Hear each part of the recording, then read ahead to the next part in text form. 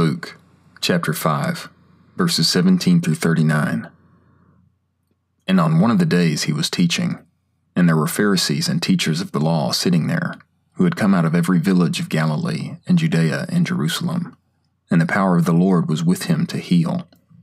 And behold, some men brought on a bed a man who was paralyzed, and they sought a way to carry him in and lay him before him. And since they could not find by what way they might carry him in because of the crowd, they went up onto the housetop and let him down with the cot through the tiles into the midst, in front of Jesus. And seeing their faith, he said, "Man, your sins are forgiven you." And the scribes and the Pharisees began to reason, saying, "Who is this who speaks blasphemies? Who can forgive sins except God alone?"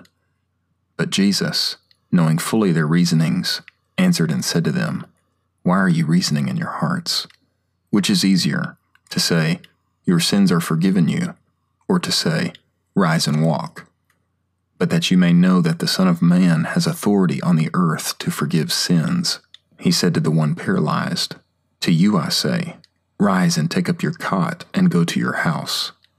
And he rose up at once before them, and took up that upon which he was lying, and went away to his house, glorifying God. And astonishment took hold of all, and they glorified God, and were filled with fear, saying, "We have seen extraordinary things today." And after these things he went out and beheld a tax collector named Levi sitting at the tax office. And he said to him, "Follow me."